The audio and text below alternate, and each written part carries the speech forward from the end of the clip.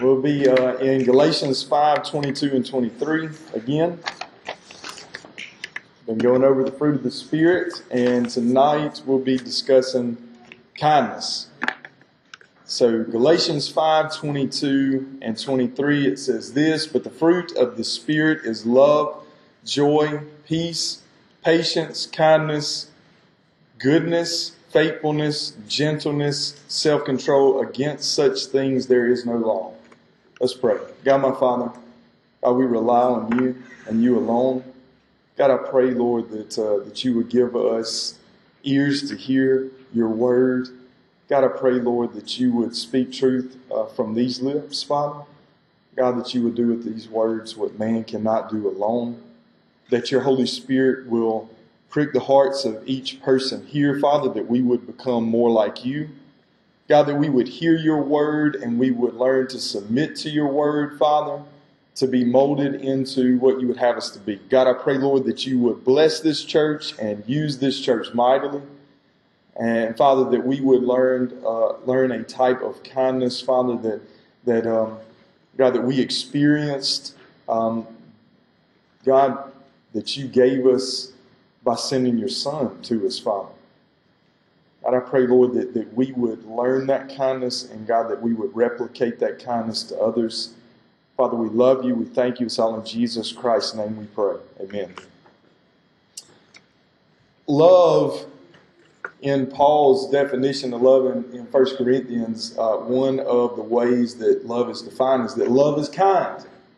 Love is kind. It's patient and it's kind. And so we must be likewise.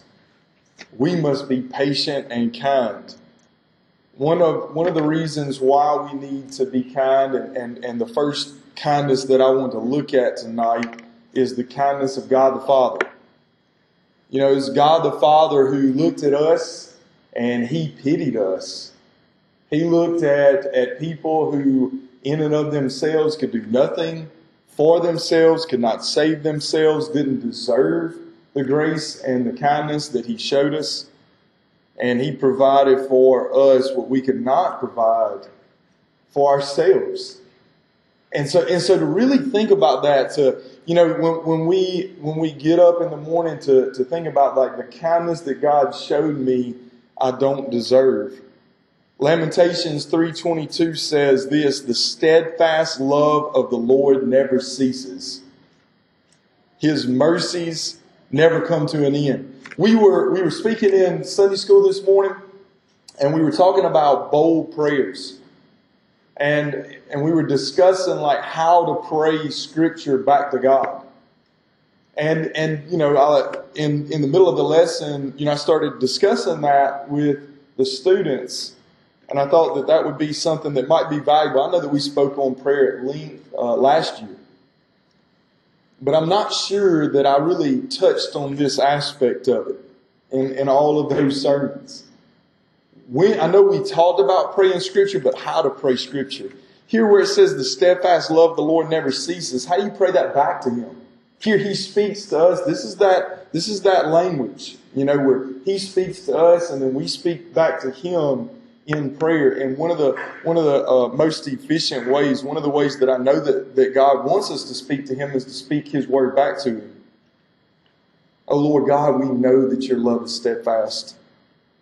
God, we know that your love never ceases and that your mercies never come to an end. We pray that in our lives, Father, that you would give us that steadfast love and that mercy. In Romans 2:4, Paul asked this question, "Do you think of the riches of his kindness?" I mean, we're supposed to be thinking on those things. Do you think of the riches of his kindness and the forbearance and patience, not knowing that the kindness of God leads you to repentance? The kindness of God, His goodness. Y'all know that we are all exhibit A's, if you want to put it like that, when it comes to the display of love and kindness that God showed us.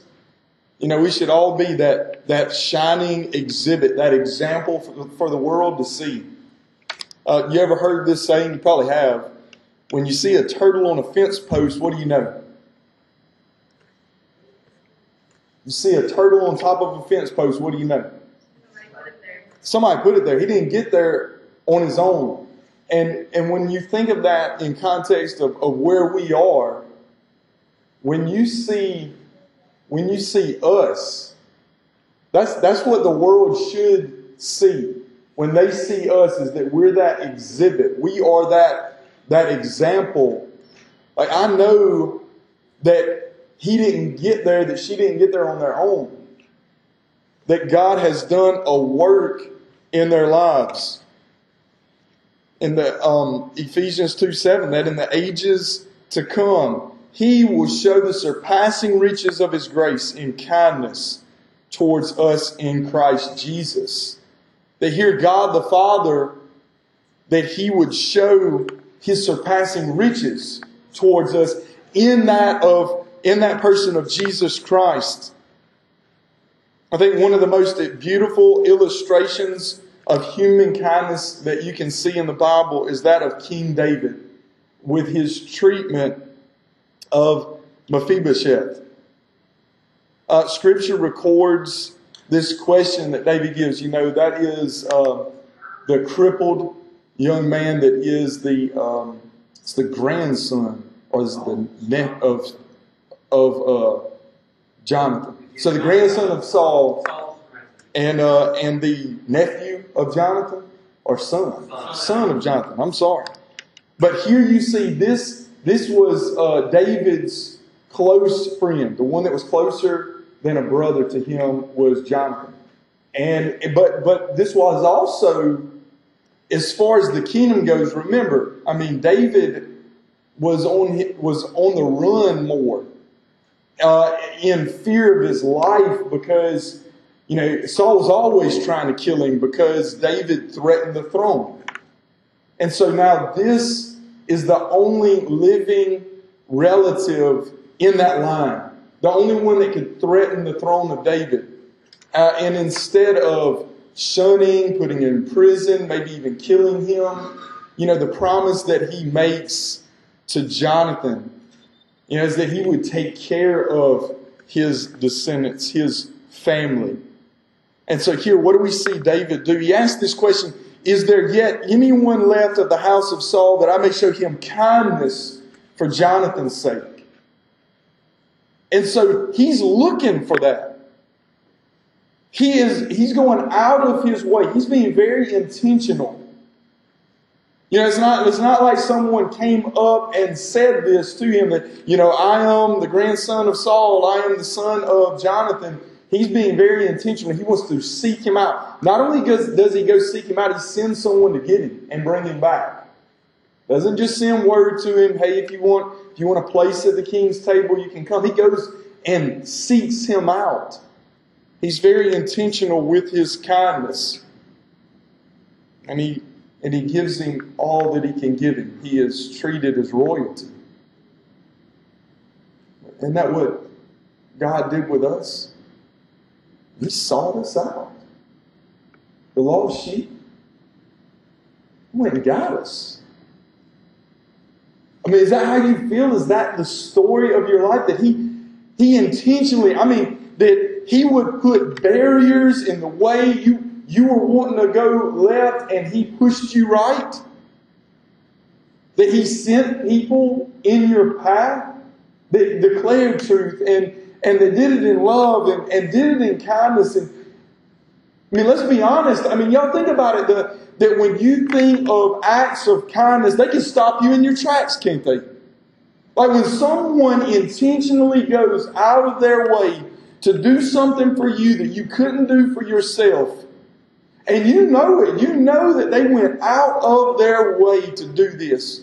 Maybe it was something you could do for yourself, but you know that they sacrificed maybe time and maybe money, and that they didn't have to do something. They did it anyway. Sometimes it leaves us scratching our heads, doesn't it? It ought to. It does. It'll stop us dead in our tracks. Like, what was that? It's like this breath of fresh air. Because most of the time people are so self-consumed. It's hard to see that sometimes. Really, we were watching some old shows like Little House on the Prairie this weekend. It seemed like that was always the case on the old shows. They were always teaching, like doing teaching moments, and the neighbors going to help when when one neighbor was in trouble. Everybody just comes and flocks to help. I'm not saying that doesn't happen anymore, but I'm telling you, I know that when I do experience it, when I do see it, it does something to me. You see the love in the action. You see the sacrifice. We should be that exhibit for the world to see. God the Father sends the Son. Thinking of the kindness of Jesus Christ. I mean, you could go on and on about the kindness of God the Father and the kindness of Jesus Christ. Jesus uses this form, the word used in Galatians and in the scriptures I've used so far comes from the Greek Christos. But in his famous invitation where he says, all who are weary and heavy laden to come to him, take his yoke. He calls his yoke easy. That word easy is also Christos. That yoke. Here, take this yoke. My yoke is easy.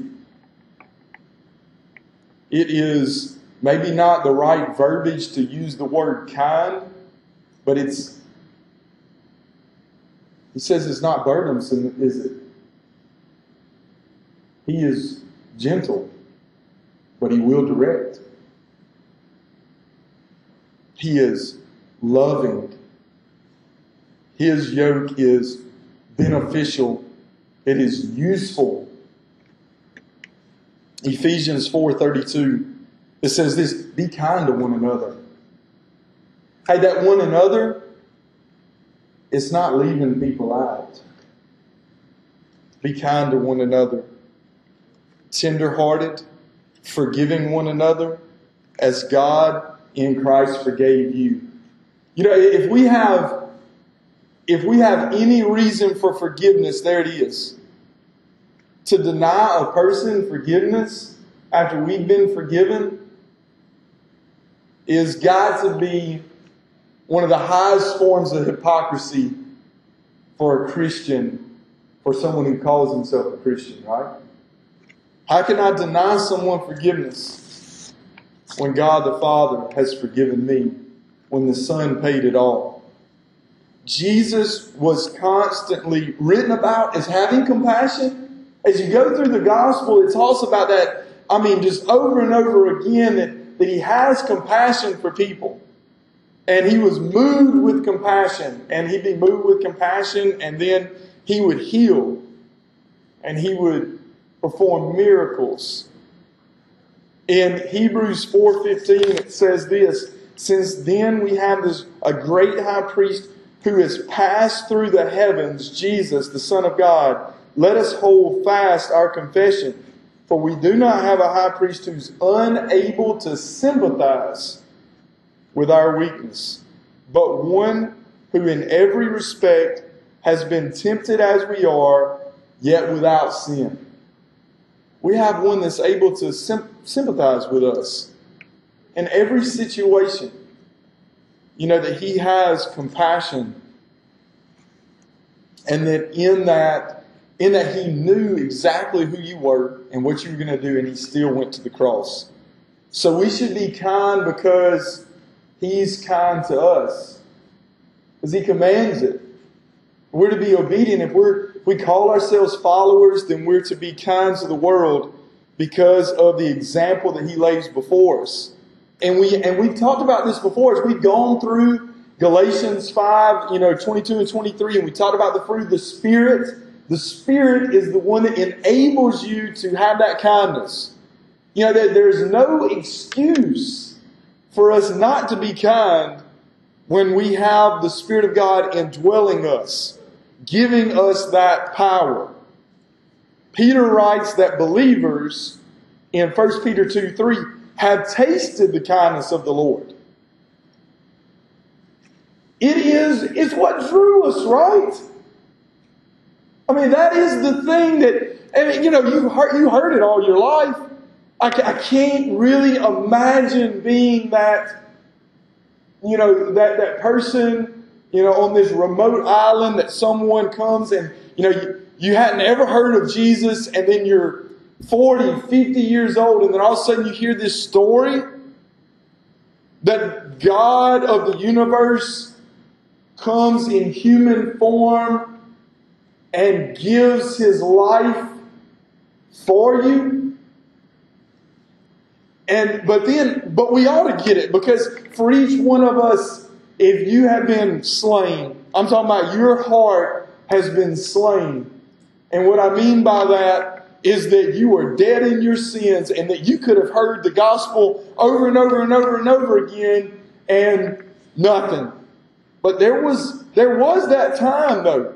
There was that time where the gospel was preached in boldness and truth, and you may have heard it time and time again preached in boldness and truth, but that the Holy Spirit, He moved upon your heart and your life in a way that you had never experienced before. And you saw, really for the first time, the kindness of God. It's something that Brother Tony brought up recently, and also Brother Brian brought up recently, is the necessity of knowing the truth about ourselves. I'm thankful that I hear that from the pulpit, because so many people, see, I don't know what type of church experience that some of y'all have had, but some of the church experience that I've had told me I was good, and I believed it. And I had no idea at the time how much that was holding me back in my faith of what was necessary for God to slay my heart, to show me that how wonderful He is. Not to worship myself, but to worship Him, to give Him praise and glory. Now, how can I give praise and glory to Him when I'm busy stuck on myself? It's not to down us or disregard us. It's just to show rightly where we fall. It's to show rightly where He belongs. And in that, I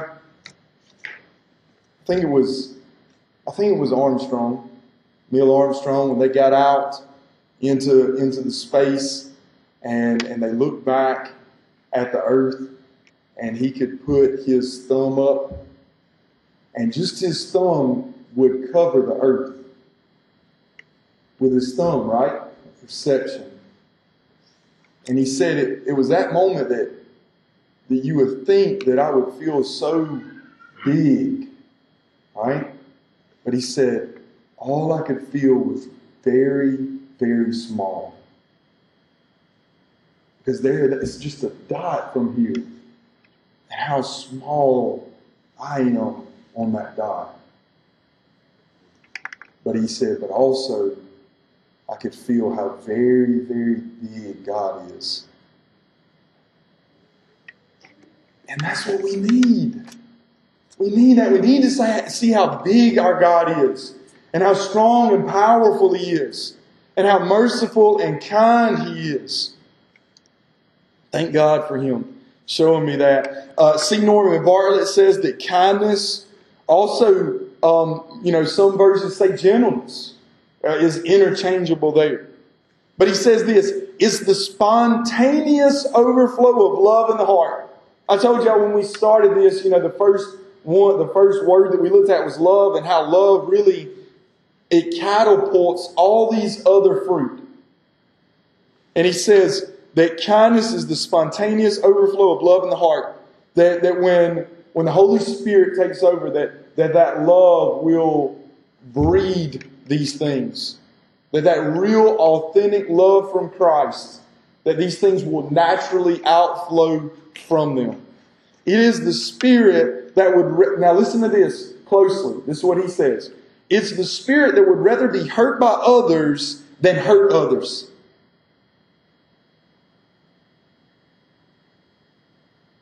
That got me. Do I have that? Christ did. He'd rather be hurt by others than hurt others. That's different, isn't it?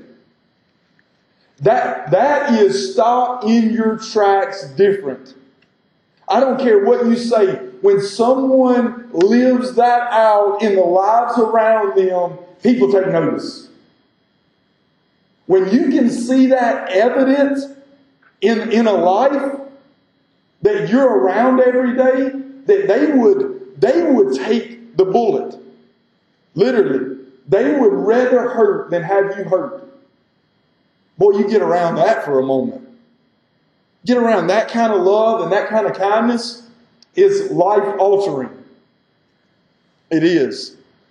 He says, would that more of us were as tender-hearted as we are thin-skinned, as impulsive in kindness, as explosive in anger. We need to cultivate resourcefulness in kindliness to gain proficiency in the artistry of applying Christian love to the hearts and lives of those with whom we come into contact with. If that we could live as Christ lives in displaying that type of kindness, to think of others before we think of ourselves.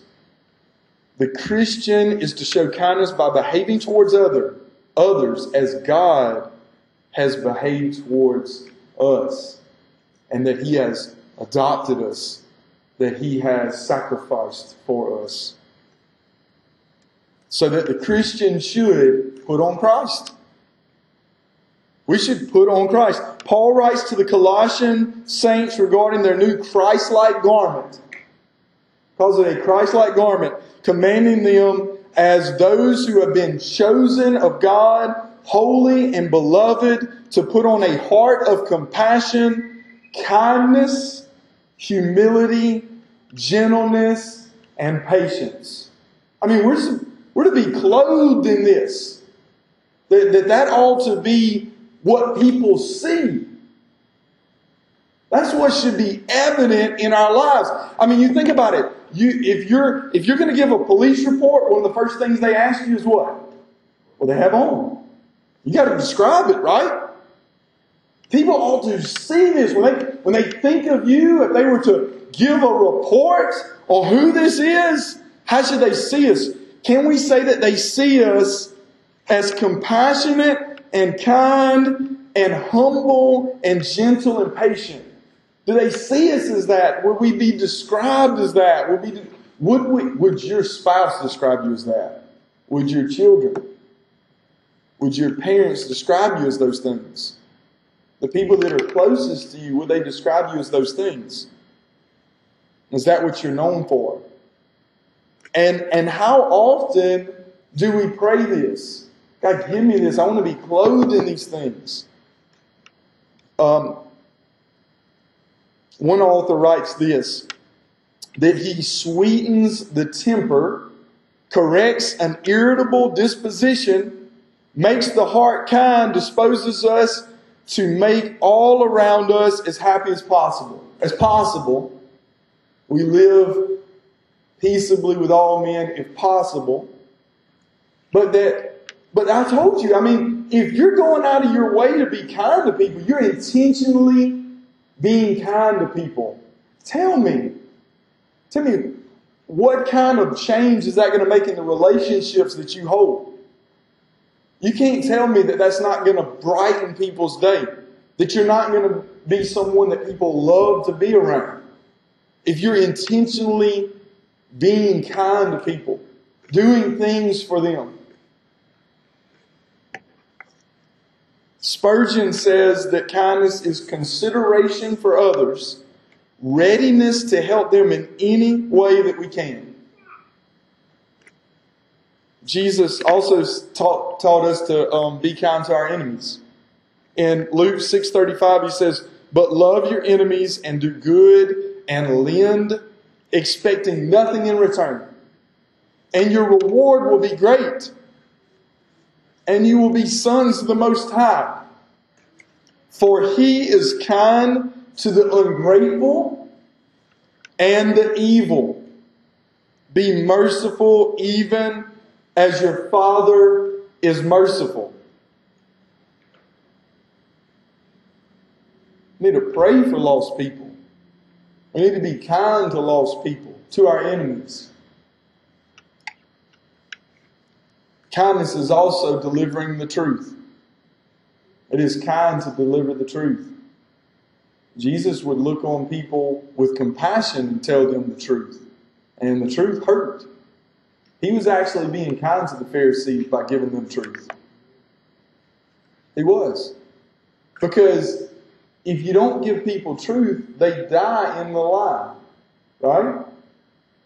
We're not being kind to people by skirting that issue. We have to deliver truth. Now, we can do it in a loving and gentle way. And that's what we need to practice. We need to be people who practice being gentle and loving when declaring truth into people's lives.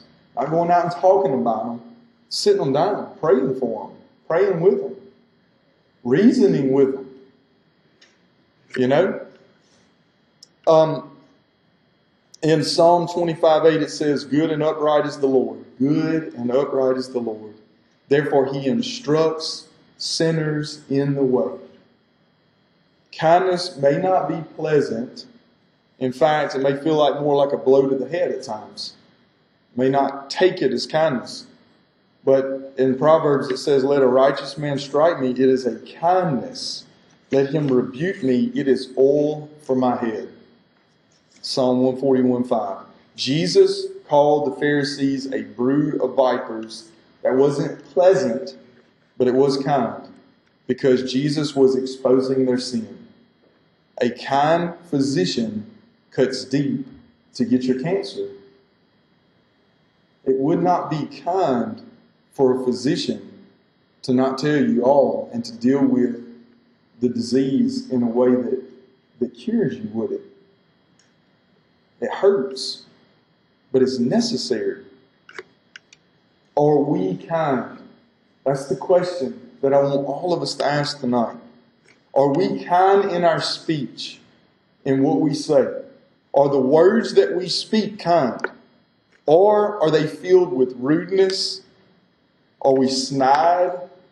Are we belittling in our comments? Are we sarcastic in our comments?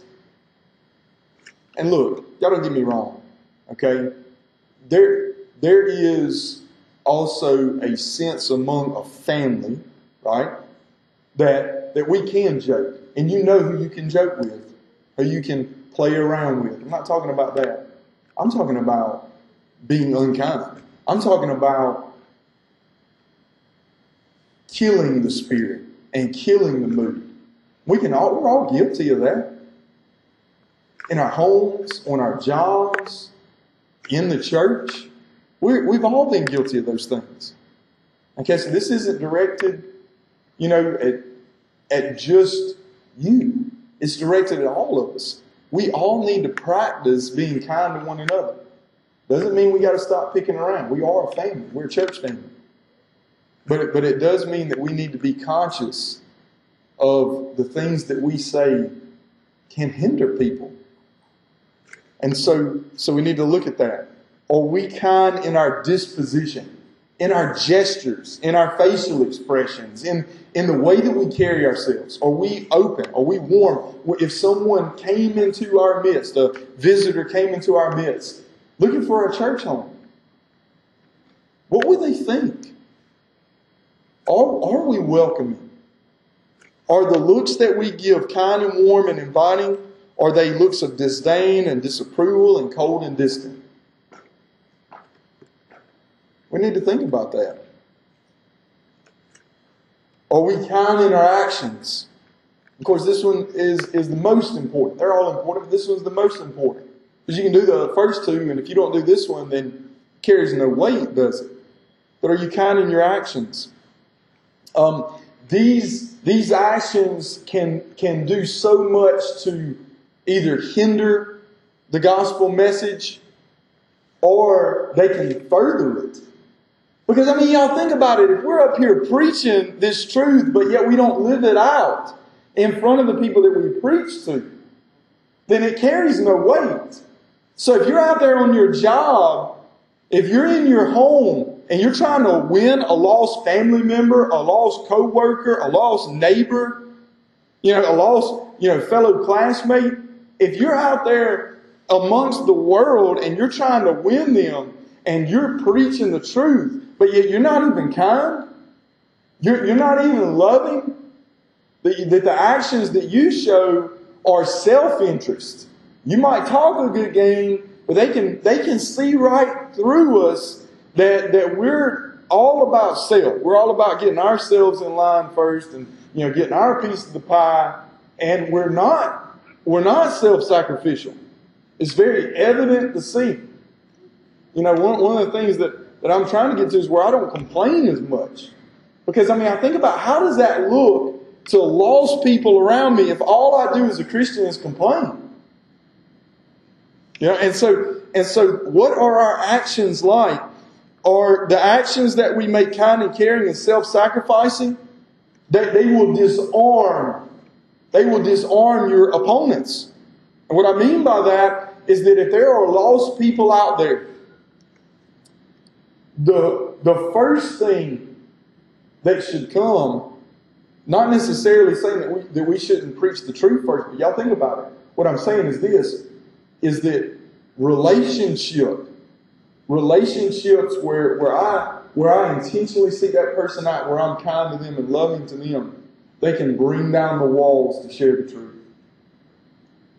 Can bring down that wall that person has to share the truth. We can disarm them with kindness, where they may have had a bad church experience and now they don't want to hear anything about Jesus Christ. Something horrible may have happened in their past and they blame God. They don't hear anything about God. But yet, if we intentionally seek them out and we shower them with love and kindness, then those walls come down and we get to continue speaking to their lives the truth. They'll listen to us. We build a relationship with them. And we have to intentionally go after people, I believe, in that way. That doesn't mean that we don't go out and evangelize. I believe there's a place for that too. But I'm talking about those relationships, people that you're going to see day in and day out. We need to be intentionally winning them with kindness and love. In her memoir, The Journey from Being a Committed Lesbian to a Committed Christian, Rosario Butterfield says that as a non-Christian, her impression of evangelical Christians was that they were poor thinkers, judgmental, scornful, and afraid of diversity. After publishing a critique of an evangelical Christian group in the 1980s, the Promise Keepers, when they came out, this lady, she was doing some research on the moral majority, the right-wing conservative movement in the 80s and 90s. And so she publishes this critique about the Promise Keepers, and in a local newspaper, she received an enormous volume of polarized responses. She placed an empty box in the corner of her desk, of each corner of her desk. She sorted through the hate mail, and she put that in one box, and then fan mail in another. So she was getting both for her work. Then she received a 2-page response from a local pastor. She says this: it was a kind and inquiring letter. It had a warmth and civility to it. In addition to its probing questions, she couldn't figure out which box to put the letter in. So it sat on her desk for 7 days. She said it was the kindest letter of opposition that I'd ever received. its tone demonstrated that the writer wasn't against her, but was against what she was doing. She could see that.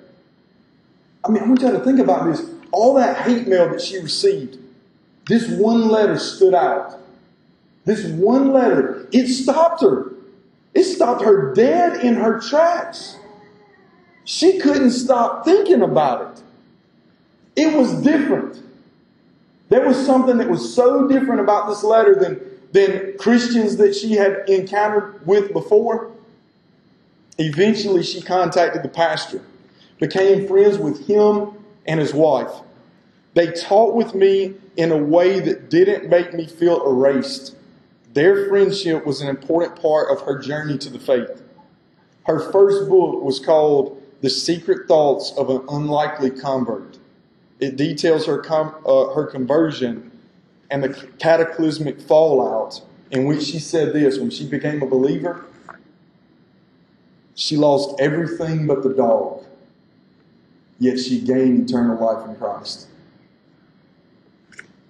And she is still a believer today and is happily married with children. Former lesbian. How did it start? It started with kindness but truth. We got to remember, church, it's how God brought us to the gospel. And it may have been painful, but we saw His kindness and His goodness. His truth slayed our hearts, and we were won to the gospel because of what He did. We have to remember, church, that love is kind. Let us be kind. Let's pray. God, my Father, I thank you, Lord, for your word, your truth. God, I pray, Lord, that it would resonate in our hearts, Father. God, that we would be called to live out that truth and not be ashamed of it. God, help us to be kind to those around us, inside and outside the church, at our homes, at our places of employment. God, everyone that we come into contact with, Father, help us to live that out.